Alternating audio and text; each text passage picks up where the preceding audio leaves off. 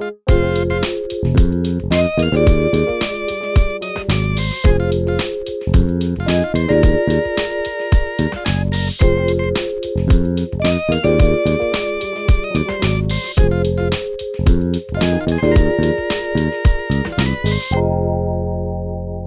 school there at LSU, and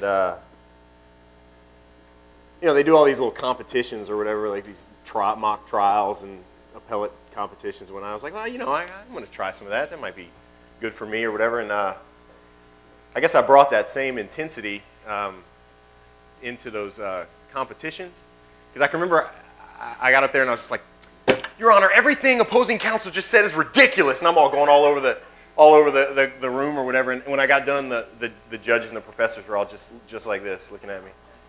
And one of them was like, Mr. Ringo, you're at about a 10 right now, and we need you at about a 2. So I'm going to try to sit here, because this message that I'm preaching tonight is not really a jump around and scream in your face message. It's necessary, I think, for us to hear, certainly for me to hear. But I'm also glad Josh introduced me, because I've been coming to the ring now for 10 years, which is nuts. But I still see so many new faces, and I just really hope that you guys that are coming to the ring, that you'll really prayerfully consider making this, your home church, if that's where you feel led, because I think what I love the most about this church is that we may not have a lot of the menu of programs for you to jump in on, but I think we do a really good job of equipping people to minister in the way that they're gifted. And Josh has been talking about your spiritual gifts and how to best utilize those. And I just really hope that we use the term "get plugged in," that you will make this a place where you come and minister, where you reach the people that God has placed in your lives, because that's really what we're about, and that's what we want here. So, okay, after that rant, I'm going to get started.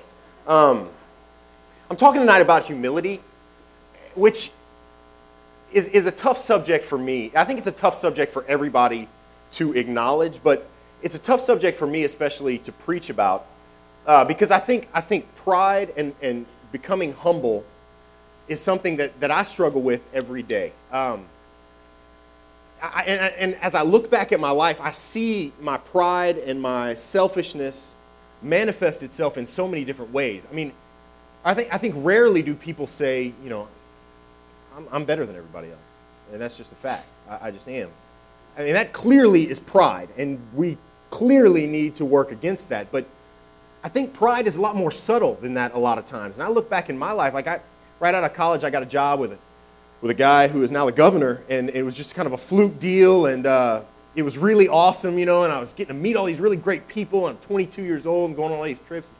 I really he started winning all these elections and everything, and I really started to feel important, to the point where I would steer conversations to where people found out what I did for a living. I wanted them to know that I worked for Bobby Jindal.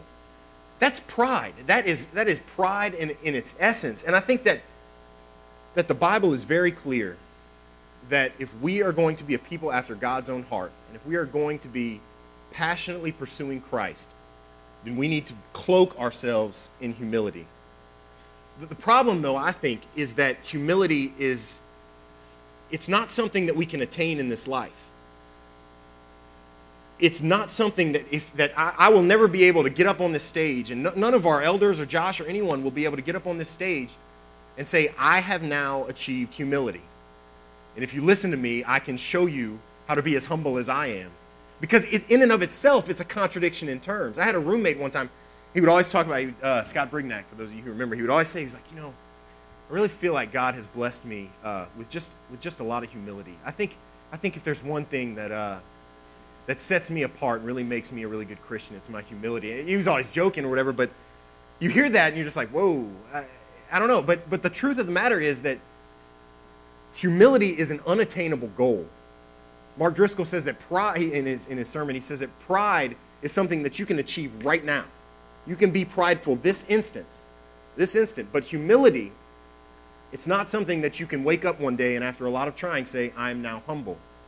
But it is the pursuit of humility that we're called to. The daily waking up, denying ourselves and saying, today whatever situation comes my way, I'm going to understand that Christ is everything and I am nothing. And I think that's the goal that we need to strive for every day. Because I really think that when we get to heaven, that the first part of heaven is going to be humility on our part in its purest sense. I think when we see Jesus face to face, that our only natural response is going to be humility. We are going to understand that we are there, we are in heaven solely because of what he did and not because of anything that we've done.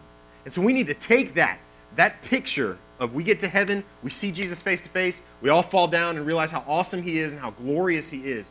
We need to take that to our everyday lives, to constantly be seeking to imitate Christ and recognize that he must become greater and we must become less. I just feel like that has been my lifelong struggle. And if I was going to shorten my message down to like a crux, so like one sentence, it would be that. It would be that Christ is everything. We must recognize that and embrace our place in this world, which is to acknowledge that everything that we do, every good thing that we do in our life, everything that comes from us comes from Christ, because that's what Paul talks about in his message. Now, all right, we cannot talk about humility without talking about what I call its arch nemesis, which is pride. And like I said, pride is subtle. And I got some quotes here. The definition of pride is the excessive belief in one's own abilities that interferes with an individual's recognition of the grace of God. Pride is all about me. Sorry. One of our early church fathers, Augustine, I don't know how you say that. We say Augustine in the South, but I think it's supposed to be pronounced Augustine. He says that pride is the love of one's own excellence. Thomas Aquinas said that he says excessive self-love is the cause of every sin. The root of pride is found to consist in man not being in some way subject to God and his rule. Now see, like I said earlier, very few of us will probably sit down and say, well, you know what, I'll just admit I'm better than everyone I know. And display pride in that essence.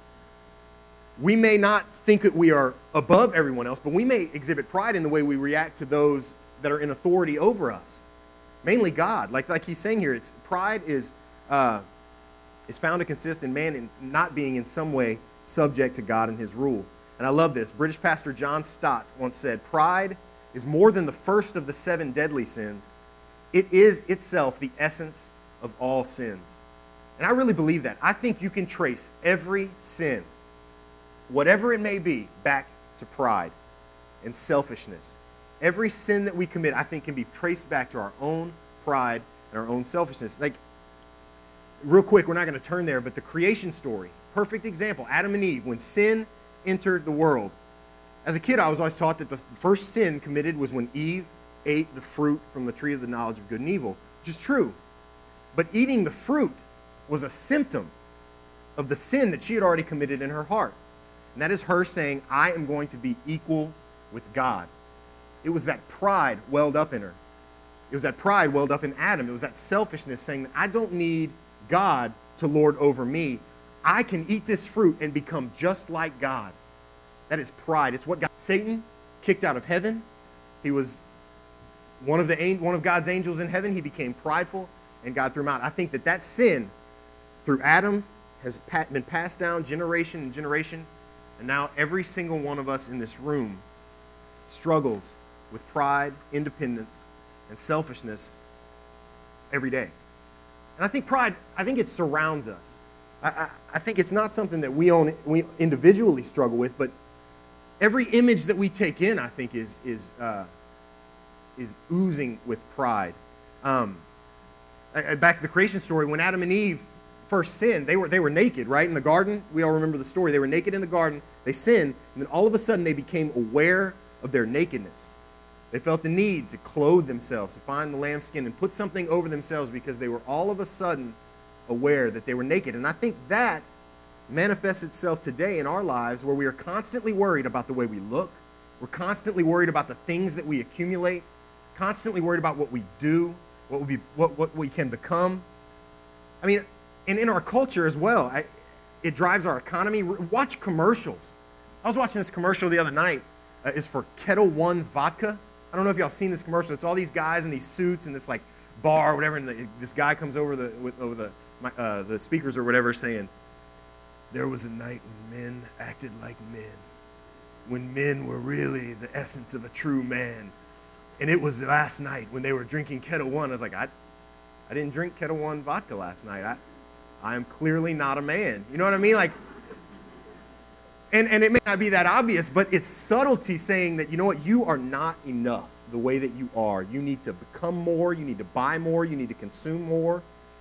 And I mean, it literally drives our economy. I mean, if you watch any music video, go to any concert, watch any athlete on TV. And I told my wife I was not going to get up here and bash Kanye West, but I had to scratch out a lot of paragraphs in my notes because I was going to call this the Kanye West Guide to Humility.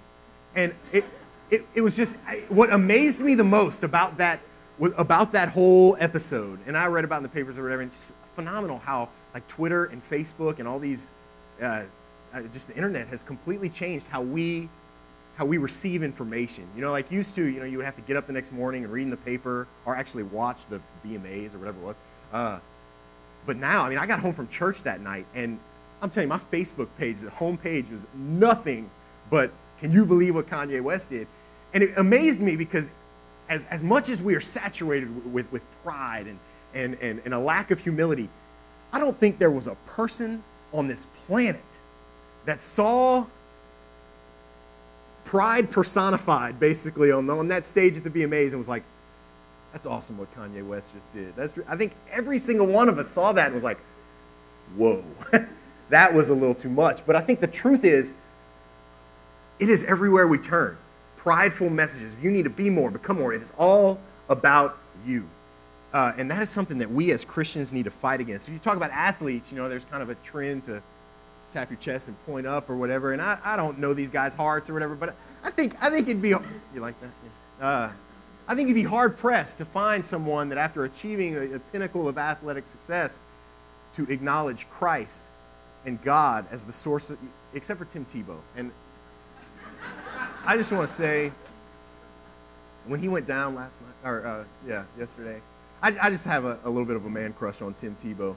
I know he plays for Florida or whatever, and October 10th, I'm sure I'm going to just hate his guts or whatever, but I just feel like that if there's one guy Kurt Warner too. I like that guy. I don't know why I'm getting on this. Sorry, I'm back. But like, it's our fault though. We push these, not Tim Tebow and Kurt Warner, but all of the selfish and prideful athletes. I drafted Terrell Owens and in my fantasy football league. I would have drafted Randy Moss, and I don't know. For those of you who don't know, like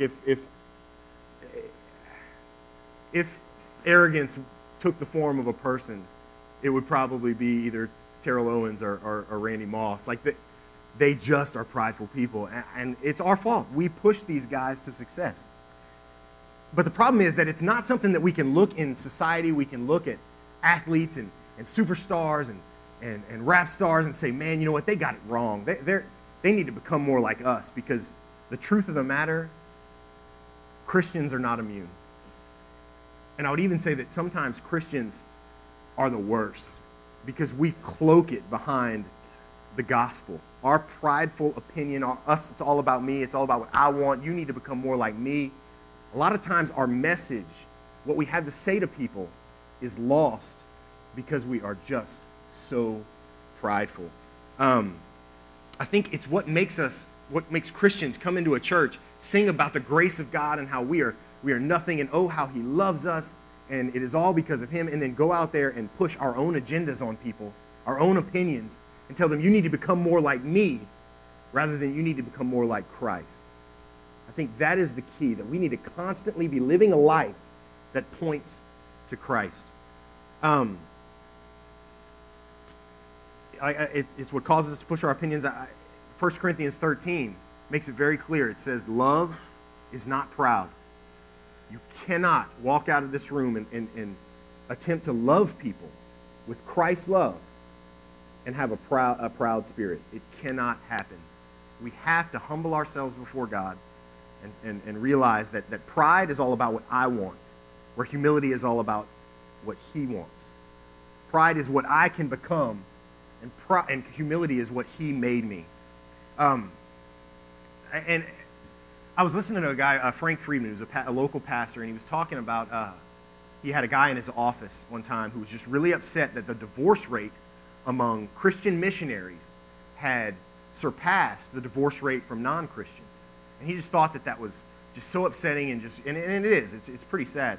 But he asked the pastor, he said, look, why do you think that is? And Friedman said, you know what? I think it is because we have become educated criminals. And what he meant by that is, like, if you take someone who is a chronic offender, a criminal who just through and through knows nothing else, and you put him in prison, and you teach him all this stuff, you put him in all these college classes, and you give him, you teach him math, you teach him all these different subjects, and then you release him out into the world, all you have is an educated criminal. He is going to be more equipped to commit the very crimes he was committing before he went into prison. We have to deal with that root issue. And I think it's the same thing with us as Christians. We have to deal with the root issue, the pride that cast Satan out of heaven, the pride that brought sin into the world through Adam and Eve, the pride that lives in each and every one of our hearts. If we don't deal with that issue, then we are nothing but just educated criminals. And we are pushing things on other people without love, without grace, without mercy that Jesus Christ came to give us. I think it is key. But the underlying truth, and what scares me about pride, is that I think the Bible is very clear that there will come a day when the proud will be humbled. You read throughout Scripture, it's coming. It may not be now, it may not be tonight, it may not be tomorrow, it may not be for a month, but someday, it may not be till we die and get to heaven, but there's going to come a time when the proud are going to be humbled. In Luke 14:11, you have to turn there. I'm going to say a lot of scriptures. I promise it's in the Bible. I'm not trying to start a cult or anything. Y'all would just get very frustrated with me if we were going back and forth. But Luke 14:11 says, "For everyone who exalts himself shall be humbled, and he who humbles himself shall be exalted." Proverbs 16:19 says, "It is better to be of a humble spirit with the lowly than divide the spoil with the proud." Proverbs 16:5, "Everyone who is proud in heart is an abomination to the Lord. Assuredly, he will not be punished." He will not be unpunished. Proverbs 8:13, "All who fear the Lord will hate evil. Therefore, I hate pride, I hate arrogance, corruption, and perverse speech." And then Psalms 9:12 says, "For he who requires blood remembers them. He does not forget the cry of the afflicted." Basically saying the same thing, that God opposes the proud. And so I want to advocate to you, just please, if you get anything from tonight, it is that we as Christians need to maybe take an about face and not focus on who we are, but focus on what Christ has done. I've got 3 points, sort of. And it's basically, if we are, okay, you say, all right, so I know it's bad to be proud, but you just said that humility is not something that I can attain. I want to talk to you tonight about the pursuit of humility. If you have your Bible, open up to Romans chapter 12, starting in, or just verse 3, really.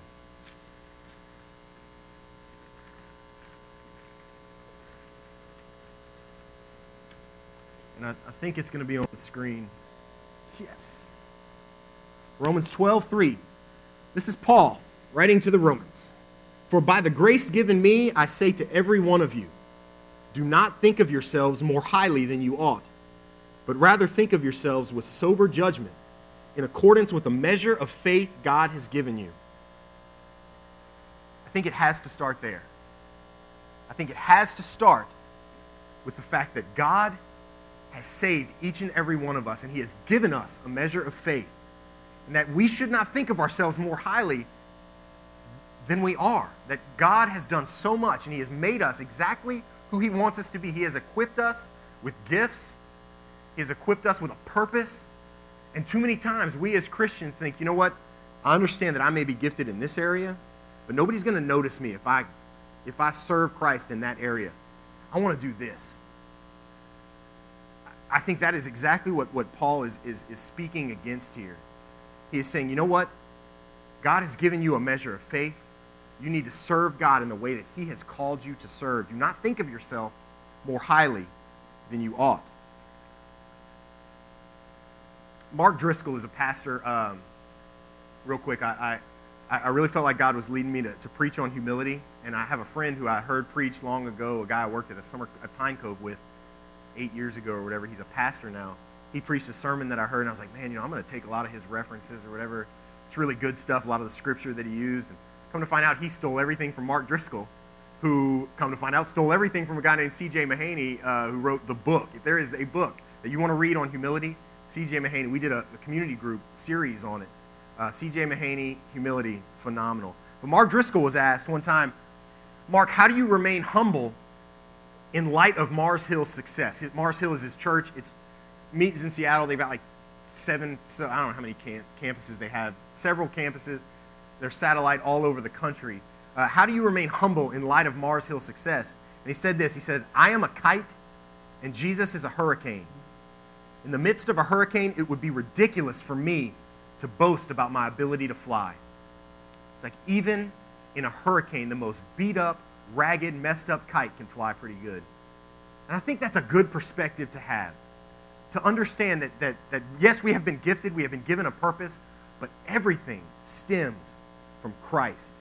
He is the power that supplies us to go out and serve. If we go out and serve without Christ's power, without his grace and his mercy and his love, and we're not spewing that on everyone we come into contact with, I think we're missing the point. And I think we're just going to be perpetuating this educated criminal phenomenon. Next verse, 1 Timothy chapter 1. I'm moving around a lot. I'm sorry if you didn't go to Bible drill. But they'll be on the screen, so it'll be cool. 1 Timothy chapter 1, starting in verse 12. This is again Paul writing to Timothy, who's a young, his apprentice, essentially. I thank Christ Jesus our Lord, who has given me strength, that he considered me faithful, appointing me to his service. Even though I was once a blasphemer and a persecutor and a violent man, I was shown mercy. Because I acted in ignorance and unbelief, the grace of our Lord was poured on me abundantly, along with the faith and love that are in Christ Jesus.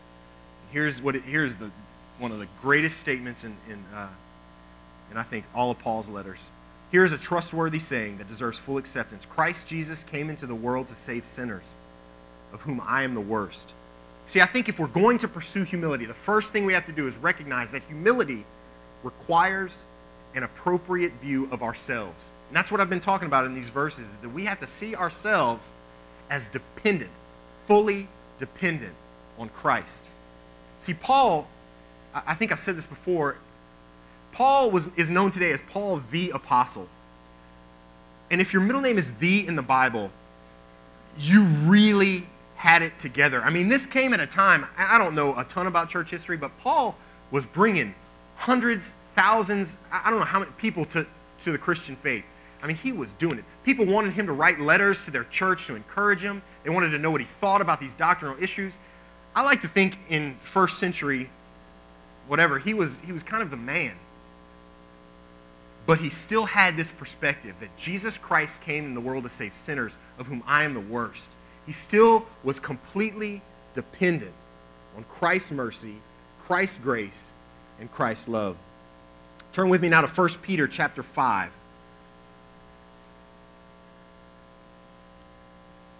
1 Peter chapter 5. Young men, in the same way, be submissive to those who are older. Some of you might be thinking, awesome, I'm not a young man. Shut down. But wait. All of you, every single one of you, clothe yourself with humility towards one another, because God opposes the proud, but gives grace to the humble. Humble yourselves, therefore, under God's mighty hand, that he may lift you up in due time. Then verse 7, cast all your anxiety upon him, because he cares for you. I think there's a reason that Peter talks about humbling yourself and then immediately goes to cast all your anxiety on him. Because I think this is one of the ways that pride is a little more subtle, that pride creeps up in our life, and that is in the way that we worry. Anxiety screams, it is all about me and what I can do and what I can't do. Humility is dependent on Christ and understanding that he is in control of every situation. My family's here. My wife is pregnant.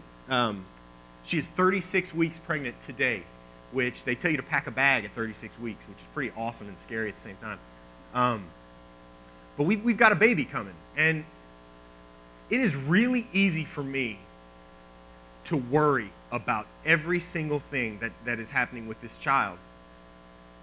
But no matter how much I worry, there is literally nothing I can do. Absolutely nothing. And that's a humbling place, especially for someone like me who considers myself like a fixer. You know, if there's a problem, we need to break it down. You know, we need to find out what's going on. We need to do everything we can to make sure that we're doing everything we can. And seriously, that's how I think sometimes. I just feel like I need to be doing something. And a lot of times that manifests itself in worrying. If there's nothing I can do, I'm just going to worry. I'm going to get on WebMD. I'm going to get on all these websites, and I am going to worry. That's pride. That is me looking at myself and saying, I can do this, I can't do that, so I'm just going to sit back and worry. That is all pride. And Peter, I think, really well puts these two together. Humble yourselves, therefore, under God's mighty hand, that he may lift you up in due time. Cast all your anxiety on him because he cares for you. Pride manifests itself in our anxiety. All right, if first step, humility requires an appropriate view of ourselves, I think humility, secondly, also requires an appropriate view of other people. Turn with me to Philippians chapter 2.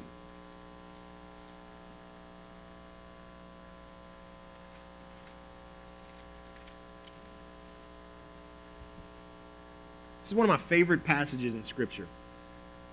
Philippians chapter 2. I'm going to read a little bit, but I hope you bear with me. And then we're going to come back and what I call pull a causey, and that is break it down in sections so that we can all follow it. Shout out.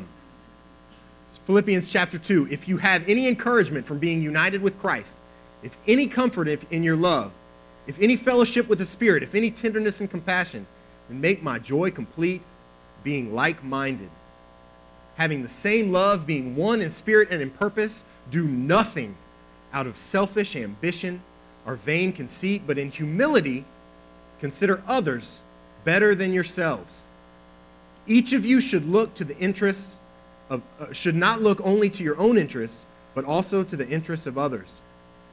And this is when he just slams them. Verse 5, your attitude should be the same as that of Christ Jesus.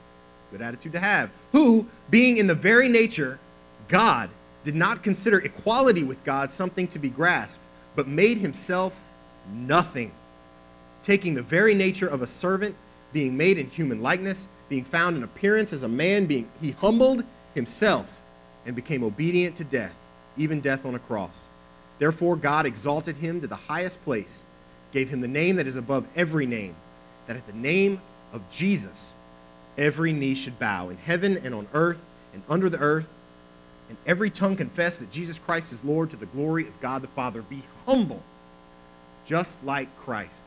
Paul opens this up with a talk about being like-minded, which I find kind of odd, before he goes into this big deal about selfishness. And you might think, well, you might have expected me to just blow by that, but I want to touch on it for a second. Be like-minded. I mean, I just look around this room, in our church alone, the people that I know and come into contact with, I think being of like mind is difficult. And that's because we're so different, you know, in the way we think about things, in the way we process things, the things that we want, the way we think things should be. We're all so different. But the truth is, I think God likes that. I mean, you go into the body of Christ and how we're all, some are the feet, some are the hands.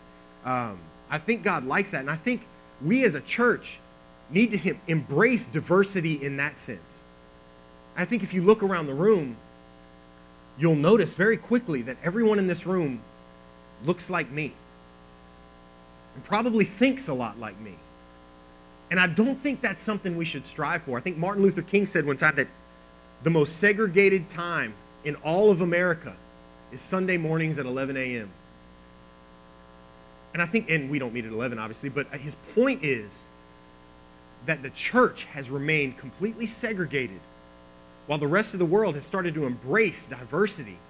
I think that is something, I take Angel Cutno, I don't know if she's here tonight or not, but I take Angel Cutno as a perfect example of someone who can reach a group of people that I'll never be able to reach. Through her personality, through her background, through her experiences, she can go out and minister to a group of people that I may not be able to reach.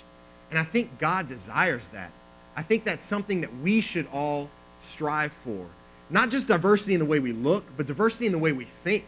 Diversity, I think there's a lot of people outside this room that would say, I'm not going to church because I'm not a Republican. I think that we as a church have kind of cornered ourselves, and this is not going to be a political message. Please don't take that from this message. But all I'm saying is that processing information in a different way than you might is not always a bad thing. In fact, I think it's a necessary thing. Because if we're going to reach the masses, if we're going to reach even the city of Baton Rouge, then this church can't look completely different and think completely different than the city of Baton Rouge. We need all kinds of people. But we still have to deal with this of like mind, that Christ is calling us to be unified and to be of like mind.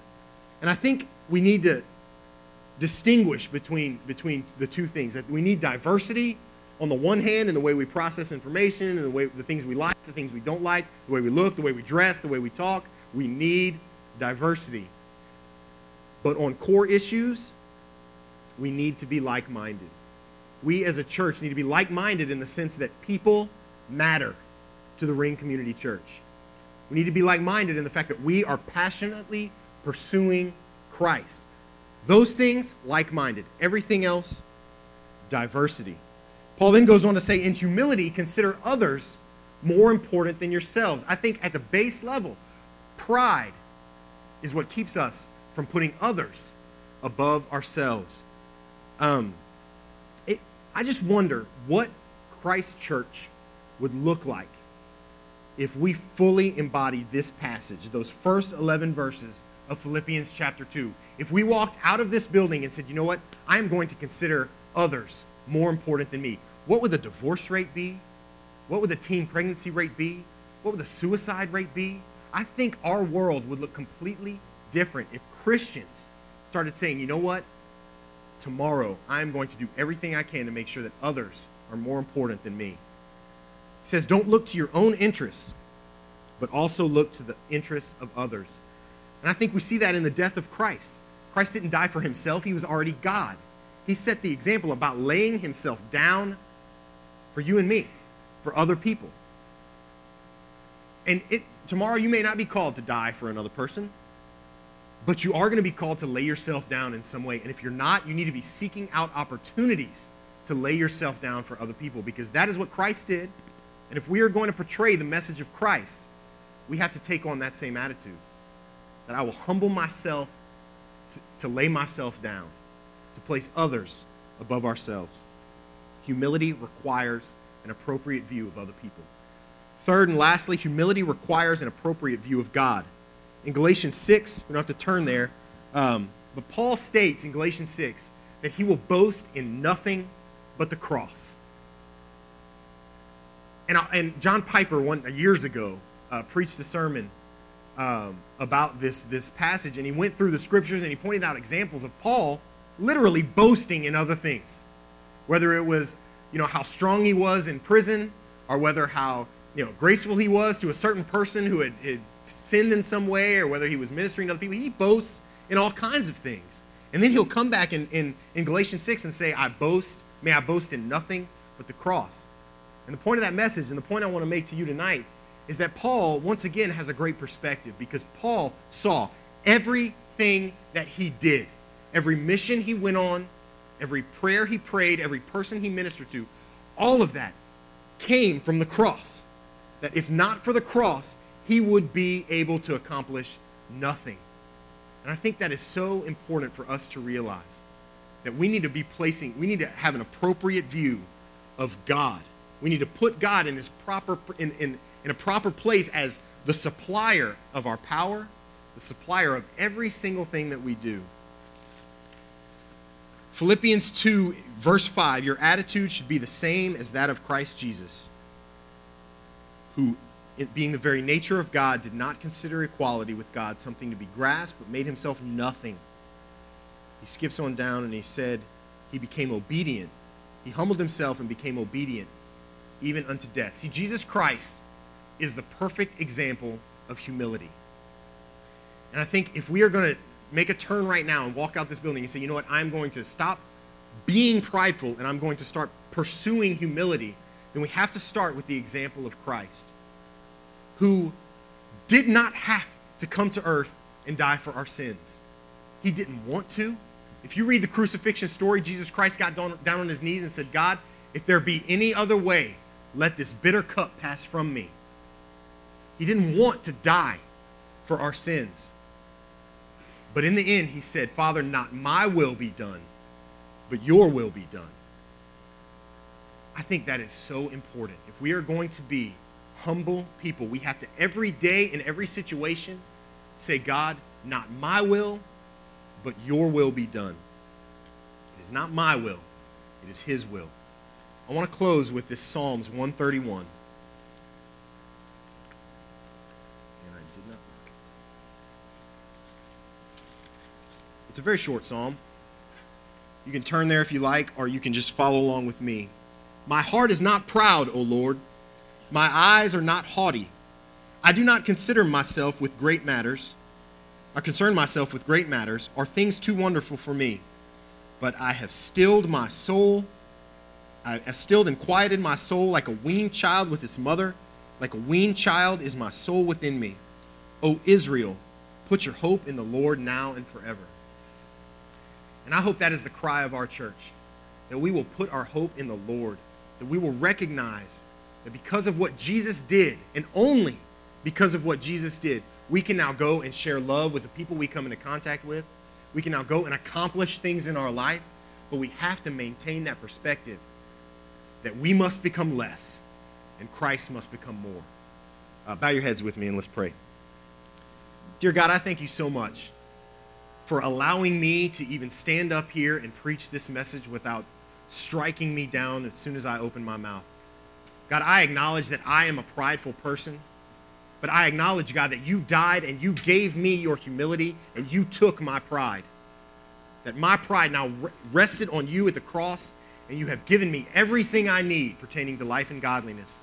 God, I thank you that I can now walk out this door and pursue humility.